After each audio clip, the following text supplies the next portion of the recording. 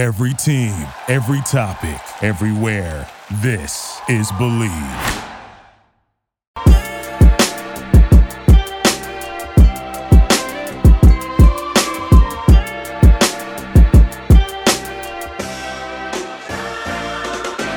What's up, everyone, and welcome to another edition of Believe in Falcons. I'm your host, Will McFadden. The 1-0 Atlanta Falcons are back in action this Sunday against the 1-0 Green Bay Packers, who looked mighty good offensively in Jordan Love's debut as a starter. To help me break down this matchup and go into all of the juicy storylines, I will have Mike Wahle, the former NFL left guard who played a long time in this league, guys, for the Green Bay Packers, for the Seattle Seahawks, and for the Carolina Panthers. That's right, we got a rival in the building this week, but the Falcons will welcome in their rivals from the north, the Green Bay Packers, for a really fun showdown. So Mike and I are going to be breaking all of that action down for you guys on today's podcast. But before we get into that, football is back, and BetOnline is the number one information source for all your sports wagering info with all the up-to-the-minute stats, news, scores, and matchup breakdowns.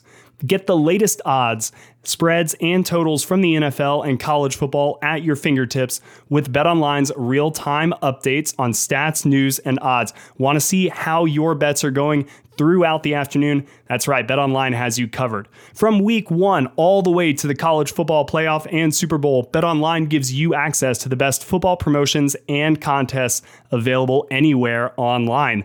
Head to the website today or use your mobile device to get in on the action. Remember to use our promo code BELIEVE, that's BLEAV, to receive your 50% welcome bonus on your first deposit. BetOnline, where the game starts.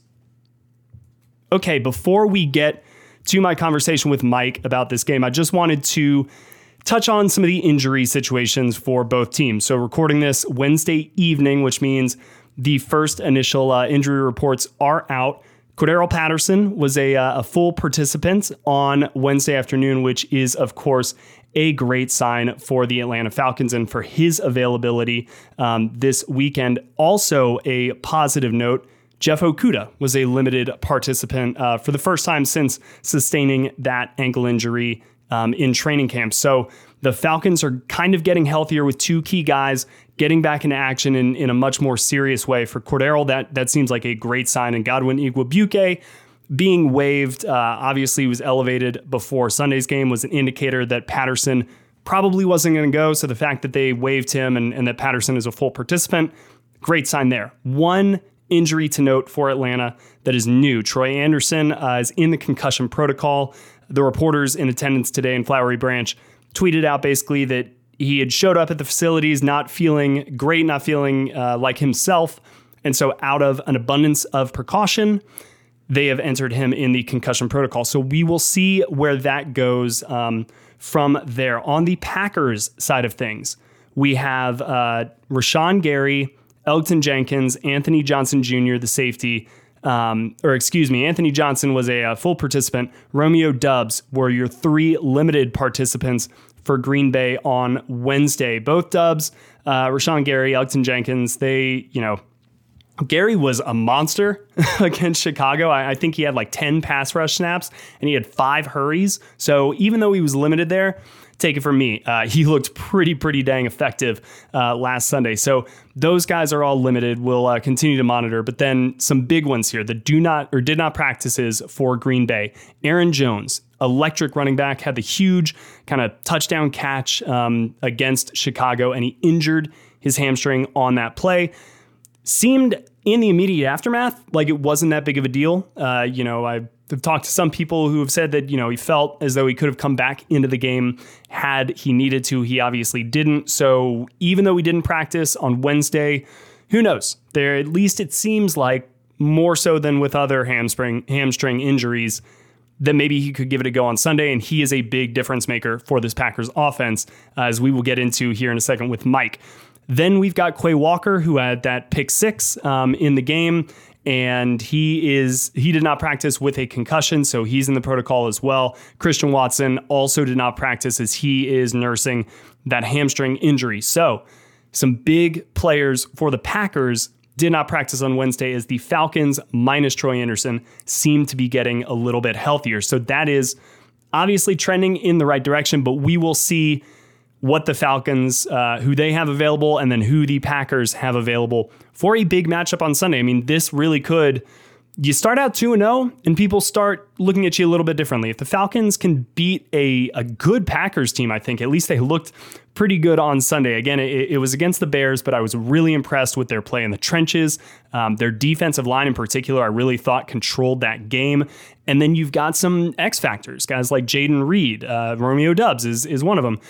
What they can do offensively now in this, how this offense is designed, I thought Jordan Love looked very confident in this offense and operating in this offense. So this is going to be a really, really fun and exciting matchup and a nice early test for Atlanta. Obviously, they will head to Detroit after that. So these two games back to back, and geez, man, then we got Jacksonville. I thought the Falcons had an easy schedule, everybody. That's what they've been telling me. These next three are going to be a lot of fun. So let's get into my conversation about the next one against the Green Bay Packers with Mike Wahle right now. I'm very excited to be joined now by Mike Wahle of On the Block with Amon Green and Mike Wahle. Mike, thank you so much for taking the time. How you doing? Yeah, I'm doing great. Thanks for having me on. So, two teams that are 1-0, two young quarterbacks, but I really think coming away from the Packers opener against the Bears and, just knowing how Atlanta wants to operate down here, the trenches, I think, is going to be a big, big part of Sunday's game. And so I just wanted to start off and get your thoughts on the Falcons offensive line, given your 11-year career in the NFL on the offensive line. What do you make of this group? Who do you like? Yeah, that's a good question. Usually you would say Chris Lindstrom. I thought for the last couple of years he's played at an extremely high level. I did a piece on him last year on the Block Party podcast where it broke down why he's just one of the players that's kind of the best of the basics of the position, and therefore he's just one of the best players at the right guard or any guard position in the National Football League. But he had a really tough game against Derek Brown and company yesterday. I mean, compared to his standards, and not yesterday but Sunday, and I would expect him to bounce back and have a good game. But I think that Kenny Clark of the Green Bay Packers is much better than what he faced last Sunday. So I think that's going to be a really interesting matchup. I like the new kid Bergeron. I don't know how good he is immediately, but I think he's, long-term, you look at him and say he's going to be a starter for a number of years on the offensive line. I think you have problems, especially going against the Green Bay Packers at the tackle position.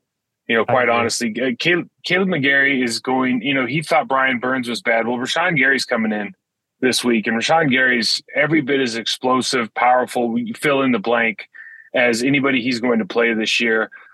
Preston Smith on the other side, or he'll switch over to play left defensive end. He'll give him fits as well. Edegbari has been playing at a high level. Hollins is playing at a high level. Van Ness, the rookie, for the way that Gary sets, because he turns so early, it's so easy to get his shoulder pads and chest to the sideline. Lucas Van Ness could have a really good game just pressing the pocket on him. So I think that's going to be a matchup problem for them. They're going to probably have to protect him a lot like they did later in the game for the second half against the Carolina Panthers. And then you look at Jake Matthews, and I know he's been in the league for a long time. I thought he struggled just as much as McGarry did last week. He just was very fortunate that the quarterback saw the rush coming. There's a Vinny Testaverde taught me something a long time ago, and it was that if you're going to lose early, because I can see the guy coming. If you lose late, I got no chance, right? So Jake lost enough times early where Ritter could go ahead and solve that problem, escape the pocket, get rid of the ball, etc. But he loses a fair amount in every game that I've watched over the last couple of years, and I would just think that both those guys might struggle against the pass rush, the defensive end pass rush, in particular, the Green Bay Packers. Yeah, I think you're right about that. And I'm glad you brought up Rashawn Gary, because he was the player, even including Aaron Jones, who I think just jumped off the screen to me. And I know he was in there for only a limited number of snaps in week one, but I think Pro Football Focus and everybody can take that with a grain of salt, but they had him listed as 10 pass rush snaps and 5 pressures on just 10 passes. So like obviously a 50% conversion rate. He is so much fun to watch. And Caleb McGarry definitely struggled with Brian Burns. I give credit to the coaching staff, and Arthur Smith obviously knows offensive line play, for being able to come up with ways to protect his offensive linemen. And I think that you have seen that the last couple of years with Jake Matthews, with Caleb McGarry, certainly. But you're right. The test is going to be extreme on Sunday because they've got just so many guys, so many great pass rushers in Green Bay. And they've added another one in Lucas Van Ness, like you said. So let's flip it around to the other side, though, real quick and talk about your impression of Jordan Love in his first start. And was this truly a little bit of a different offense like people were expecting now that, Jordan Love is running the show instead of Aaron Rodgers? Well, you look at the final score and you look at the stat line, I think 15 to 27, he had 3 touchdowns, no picks. I forgot what his passer rating was, but he was I think he was near perfect on 3rd and 4th down. And that's always kind of a convoluted algorithm that they figure out, to make sure that a guy who doesn't have a perfect completion percentage has a perfect passer rating. And I don't quite understand it yet, but yeah. he did what he needed to do. I think the big takeaway though has to be that until Jordan Love can make the right reads and hit the right throws at the level of a Brett Favre and Aaron Rodgers, then in the interim, we're going to have to rely heavily on Aaron Jones. He's the most dynamic player that we've had for the last couple of seasons. Our offensive line is good. I think Zach Tom coming in at the right tackle position has really solidified that offensive line. And I think they're going to continue to develop. I think this weekend's going to be a really interesting matchup. We'll probably talk about it later in our interior versus Grady Jackson and company. But we have 2 young tight ends. Off the charts athleticism from Luke Musgrave. Tucker Kraft's not far behind. We have some dynamic second-year wide receivers. Obviously, brought in Jalen Reed as a first-year guy out of Michigan State. Mm-hmm. So they're like the pieces are there, but it's just not quite there yet. And I think the same thing can be said with Jordan Love. He's got the escapability, he's got the processing speed, he's got the arm strength, but it's just not quite there yet. Just very much like Desmond Ridder, I'm sure you think. But until that time comes, I think what was interesting is that, and I kind of saw this watching the Falcons the first half, is you're not really sure what they want to be. You don't really know what their identity is because they try some stuff. They run into some problems that, we ran some like jet sweeps on 3rd and 4th down that you're just going, why are we running horizontal? This doesn't make any sense. This isn't who we should be. And so we just kind of got back. We started the game 5 carries for Aaron Jones, walking to the end zone on a great pass from Love on a double move for Romeo Doubs. And then he doesn't get the ball for the rest of the half until the second half. They come out and they go, oh, yeah, we forgot about him. He touches the ball 6-7 times in a row. We get another touchdown. The game's over. So we're just trying to figure things out right now. And I'm sure it feels the same way in Atlanta. But when you have that young quarterback, you got to really look at what are the strengths of our teams. If it's our offensive line in the run game, don't go away from that. Just accentuate that until they get better.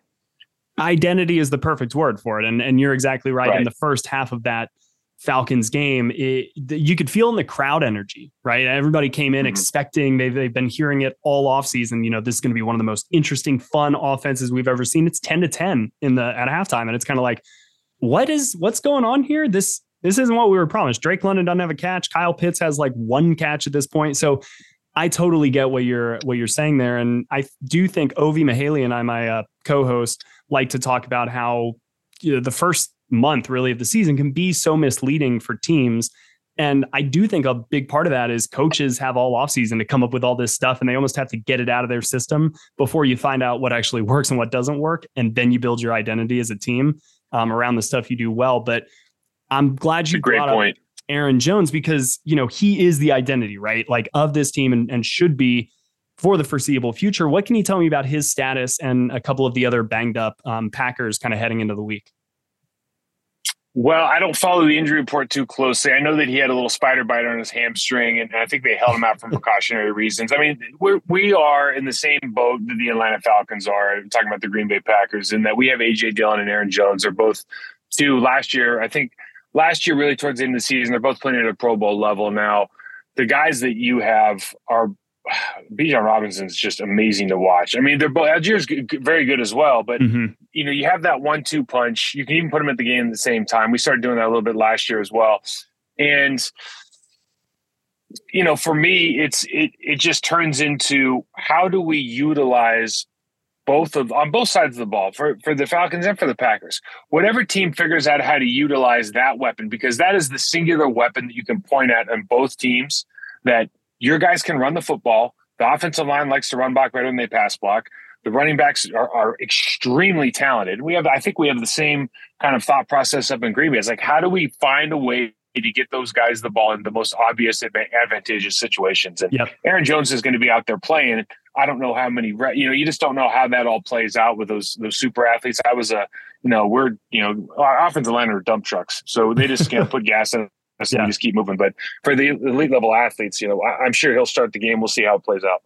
I was so impressed with your offensive line. I mean, just the pulling, the power, the kind of double teaming at the point of attack, and the running backs. I mean, both teams. You're right. Like these guys, these coaches, the identity of the offense flows from the run game, and that is what makes it so much fun. And even like one of the things that I was so impressed with in the second half is Atlanta used its running backs to kind of attack Brian Burns. Right. Like, and that's obvious because the screen is one of the easiest ways to like slow down a pass rush, but they almost played him like he was a free blitzer, like a hot blitzer, and they would have plays aimed to go like just right past him to the running backs.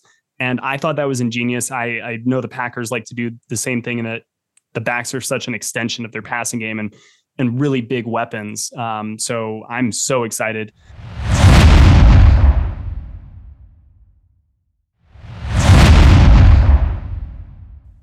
For the Packers defense against these running backs. And, I do a disservice to Kyle Pitts and Drake London, not even really bringing them up when we're talking about weapons, but they're going to be a factor in this. I have to believe, I would not be shocked if Drake London is getting 2 or 3 targets on the first drive, depending on how long that extends, obviously. But who on this Packers defense do Falcons fans not know at this point, or maybe not know well, because there are a lot of household names on this Packers defense, but who will they know by the end of Sunday?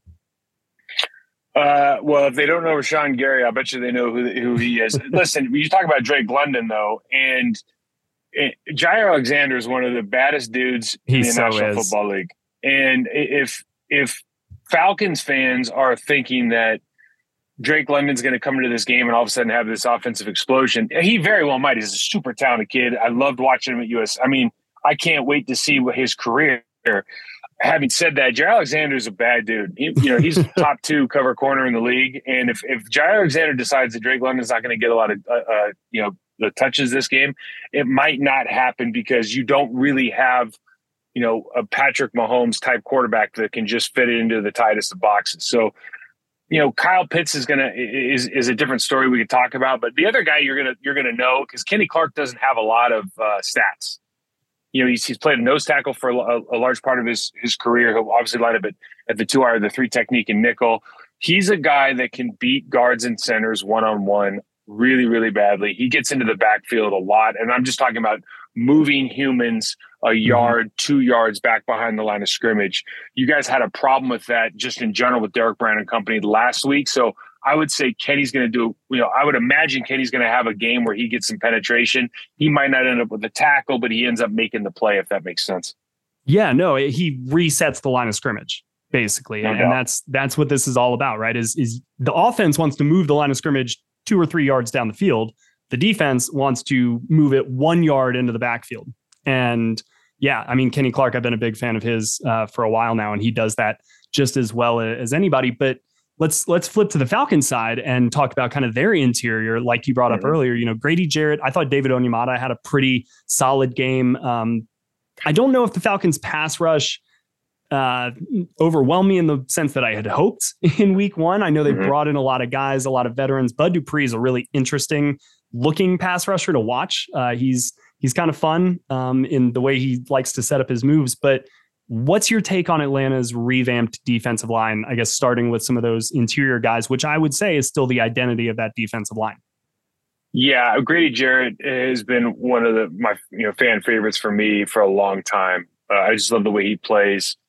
He's still doing it at a really high level. Listen, when you watch the Falcons now, like if I was sitting in the offensive meeting room, I would say if they're willing to match nickel personnel to 21, 12, if they want to stay in, find a way to keep them in nickel. Because when you go to your base defense with your 3 down linemen and your 2 outside guys, it's a real problem with Calais Campbell, Grady, Onamata in there, and then you have Bud Dupree and company on the ends.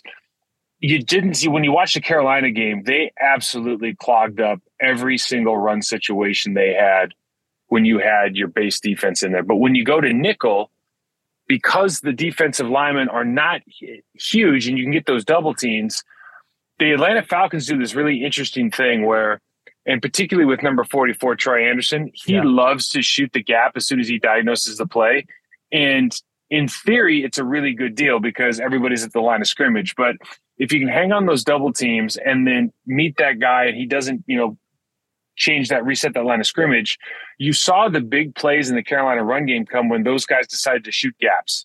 And you'd mean that you could run doubles, but everything was out of nickel defense. So if I'm the Atlanta Falcons, I'm trying to figure out how to get into base defense or at least run some version of a jam front or something where I'm gumming up the interior offensive line and getting those linebackers to free up a little, because every time they shoot, it's like a coin flip of whether or not the other team's going to go for 7-8 yards.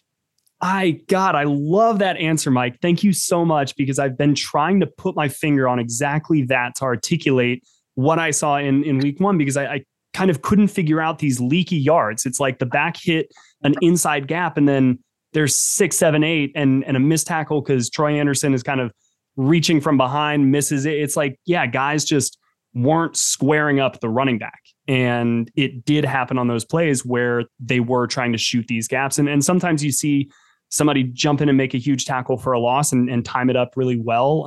There was a play, I'm blanking on, maybe it was TJ Edwards for Chicago, who kind of knifed in and did really, that's actually something I think Chicago did well against y'all, was kind of those outside zone plays. They got into the backfield fairly quickly. But is there any concern on your end about Jordan Love and what we just saw Jesse Bates do to Bryce Young? Obviously, Jordan Love is a different cat. He's been in the NFL for 2 full seasons, so he's had that experience that Bryce Young hasn't. But Dan Orlovsky said it himself, like the unit that he was really impressed with kind of this week that he didn't expect to be was Atlanta's defense, because of how multiple they were, what Jesse Bates allows them to do. What did you see from kind of the secondary and then the totality of Atlanta's defense from kind of a scheme standpoint?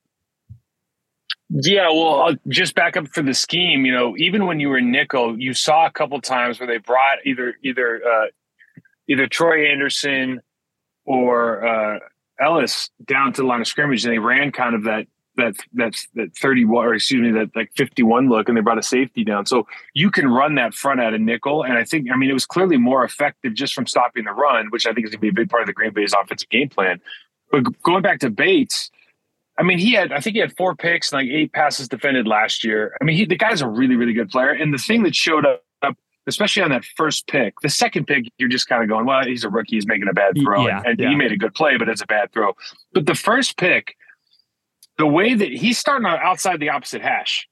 And that was, that's a play that he shouldn't have made, but he obviously ID'd the formation, ID'd the personnel, the route tree. It's like the processing speed that it takes for Jesse Bates to see that in front of him and then break on that ball before the quarterback's even winding up was just super impressive. He's been doing that for, as long as we've been watching him. He's a really talented player. And we still have issues in the passing game because of young quarterback, young wide receiving core, extremely young tight end receiving group now. Mm-hmm. So, if we're not throwing quick passes to Aaron Jones or AJ out on the side, flat route screens, etc., like everything else that when we're running our deep digs or we're not running our go routes to Christian Watson because we don't really know his status yet, like anything in the middle, you got to start going, well, these safeties for Atlanta, they do a couple things. They play extremely deep. So there's a lot of space, like in the pockets and the sideline in the middle of the field. But Jesse Bates is one of those guys that, like, you can't trust him if you're playing quarterback. Sometimes he just sneaks up and makes the play that you're not expecting. And, sometimes that stuff happens. And correct me if I'm wrong here, but it did seem like a lot of in-breaking routes for Jordan Love in week 1. Is that more because Christian Watson wasn't in and that downfield outside element wasn't there? Or is that kind of the well, this offense? I think every week you're going to get a game plan based on what the defense is showing, right? True. And then if you have a guy like Christian Watson who just happens to be 6'5" and runs a 4.28 or whatever, then you go, okay, maybe we'll stretch the field a little bit more with him. Right. But generally speaking, Jordan Love has every throw in his quiver. Like, he can make any throw on the field. He's got a really strong arm. He's got good footwork. But I think what they're trying to do now is let's just pick out those 7 or 8 combinations of plays that he really likes, and then how many formations can we get into that? So when you're seeing those crossers and those digs, that's probably a consequence of right now the coach feels the most confident calling the plays for him. I think as the year goes on, I would imagine that expands as far as we see a little bit more leveling of outside the numbers throws and whatnot. That makes a lot of sense. Yep. I'm right there with you. All right, Mike, 2 more before I let you go. One kind of fun and then one last one about the game. But the fun one first. You spent a long time in the league. I'm just curious, who was maybe the toughest person that you ever went up against in your time as a left guard? I always say John Randall. John Randall was John Randall was first a Hall of Famer, yep. the best in the business at the time. He was at the peak when I entered the league in 1998. When I entered the league in 1998, we used to play in the old Viking Stadium, the old Metrodome, and they would joke that the Green Bay Packers were throwing hot off the 3 technique all day because he was unblockable. And so, I'm coming in from an option offense, not really knowing how to do anything, playing, starting year 2 at left guard. And I'll never forget in the first 3rd down against Minnesota, and John Randall reads the player bios, and so he knew my nickname was Beagle after Ronnie Beagle with the Naval Academy. And so 3rd down and 8 or whatever it is, we're sitting in the huddle, and I just hear this Beagle, like he started chanting my nickname, and he's staring at me, and he's obviously telling me like it's going to be a really bad day for you, And I turned around and go, oh yeah, I'm coming for you. And I went, turn around and went, oh shit, here we go. But John Randall was so good that he would beat you on his first move. He'd spin back into you on a second move, and then he'd beat you on the third move. He was as unblockable a player as I've seen in the National Football League, except for maybe, I have to throw out names like Aaron Donald and J.J. Watt. I mean, anybody else, I don't know that compares to him as far as body size, explosiveness, just, leverage, and really, really good with his hands and footwork. I mean, he was an amazing athlete.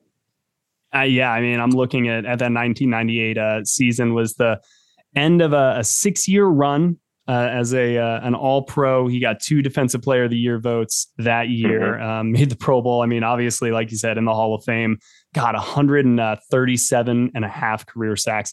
That is a great answer. All right, so last question here for you, Mike. Packers win this game if? Packers win this game if we don't turn the ball over. And that's simple. Yeah, I think so. I just don't think, just watching Atlanta's offense, we have 8 first-round draft picks on defense, and they have not played up to standard.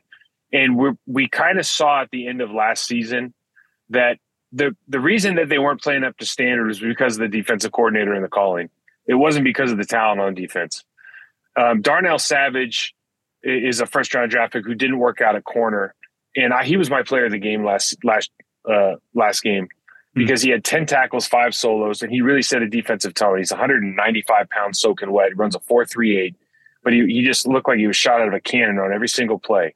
And if we can get that kind of tackling production from our safeties, then it's just going to be a question of, do we turn the ball over or not? Because I honestly, I love watching those running backs, and I love the way you guys play offense, because for me, it's old school, right? Like, you guys might call it 13, but you're really in like 12 personnel or 21 all day, because I can't call Kyle Pitts a tight end. Right. But I love the way you guys play offense. I love watching those running backs, but I just don't know that you can score enough points to keep up with just the way that Green Bay plays, because I think that the strengths on the defense that you have, I think, are going to be good matchups, or at least not too disadvantageous for the Green Bay Packers. I think the offensive line of the Green Bay Packers should have a pretty good day this week. Yep, I'm kind of right there with you with a lot of that. I do think we were saying that the Jesse Bates turnovers pretty much was the reason Atlanta won that game against Carolina. And I think the Green Bay is a totally different animal. Now, everything changes week to week. And one of my favorite things about this team under Arthur Smith is how even against the best teams, you go back to, I know Kansas City was under Raheem Morris, but that started kind of a 2-year stretch. And the next year was against Buffalo, where the Falcons kind of played really well against the best of the best. And they've carried that over with Arthur Smith, and they just find ways to be really in close games against good teams. And I would expect another one on Sunday, even though you're right. I look at the talent and kind of the ceiling of all of the units, and there is a better path in my mind for Green Bay to emerge with a victory in this one. Yeah, you never know. That's the fun thing about the game, though. I mean, Atlanta's a tough place to play. They play extremely hard. I mean, Atlanta is one of those teams that if you haven't watched them and you watch them for the first time, you're going to immediately like them, especially if you're an old school player. You just like the way they play ball. You like the energy. They just have a way about them. It's very clear how the head coach Arthur Smith wants their team identity and what their team culture is. And for that reason, I root for them, and I think they're going to be a good football team, and I think they're going to do well in the NFC South. I just happen to I agree with you. I just happen to think that right now, just from a pure talent standpoint, Green Bay is just a more talented team right now from top to bottom. Yeah, the Falcons are hoping their roster looks kind of like this in maybe a year and a half, 2 years. Like, even though they've come a long, long way, the Packers, because of Aaron Rodgers and having stability in that way, have really been able to build up their roster in kind of a fun, interesting way. Mike, this was so much fun itself. I really appreciate you taking the time. You know so much about football, obviously, because you've dedicated your life to it. But please let our listeners know where they can find you if they want any more Packers info. Yeah, MikeWall68 on Twitter, Process to Perform on Instagram. You can check out our On My Block podcast on YouTube on our Process to Perform channel, or just anywhere you get your podcast. Hey, I do have one question for you, and it's a hard question, but I do want to ask it because I'm super curious. Kyle Pitts is a very mercurial, unique talent. When you draft him, I'm sure you go, he's a tight end, but then at this stage, what does the organization feel about that draft pick right now? Because he literally can't block, or he's unwilling to, but he's so talented. I just don't understand how defenses aren't going to just, continually look at him as a slot wide receiver. And does that change the value proposition for him in the eyes of the organization or the fan base? I think the best way for Kyle Pitts to change that kind of value proposition is to almost kind of do more of what he did on that one play against Carolina, which is be a freaking incredible slot receiver, right? Like if he's that, then that's what you signed up for, is truly a transcendent type of slot receiver with a big body, like a Mike Evans in the slot. But the team has also said they feel like that he improved as a run blocker and in pass protection last year, because that's kind of how they had to use him. Whether you see that or not, I may trust you a little bit more on that than the company line. But this is a big year for Kyle Pitts. I do feel as though if he's not the unicorn more often than not this year, then I wouldn't be surprised if this offseason there is a little bit of a group huddle about, all right, like Atlanta fans, let's collectively decide what's going on here with Kyle Pitts and how we feel about it. I just don't know if we're there yet, but this year will be the deciding factor for me. Cool. Yeah, I appreciate it. It's easy.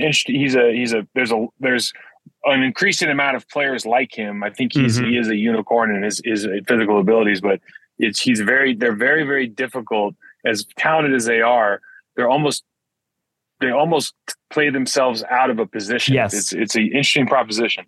It's my issue with Isaiah Simmons in Arizona. I loved him coming out of Clemson, but then it's like, what do you do with all of this? Because on the play, you can only do really one thing. And so it's kind of, it's fascinating. But Mike, again, this was awesome. Please let me know if I can ever return the favor. Absolutely. Good talking to you. Thank you guys so much for listening to today's podcast, which as always was presented by BetOnline. Thanks again to Mike Wahle of On the Block. Please go check that podcast out for any more Packers related news, analysis before Sunday's game. Again, I really, really think it is going to be a fun one.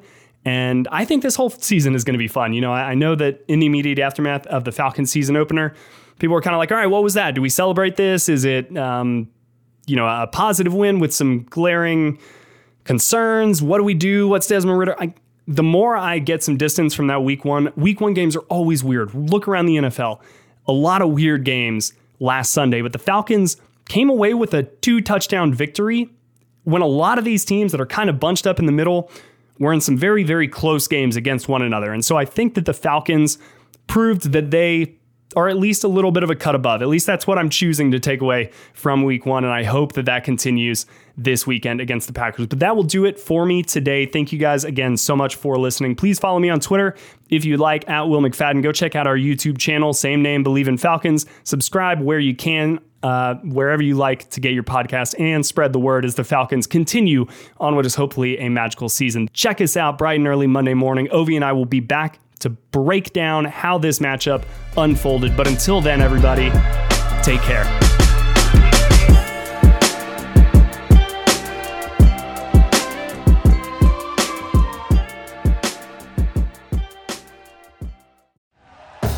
Thank you for listening to Believe. You can show support to your host by subscribing to the show and giving us a 5-star rating on your preferred platform. Check us out at Believe.com and search for BLEAV on YouTube.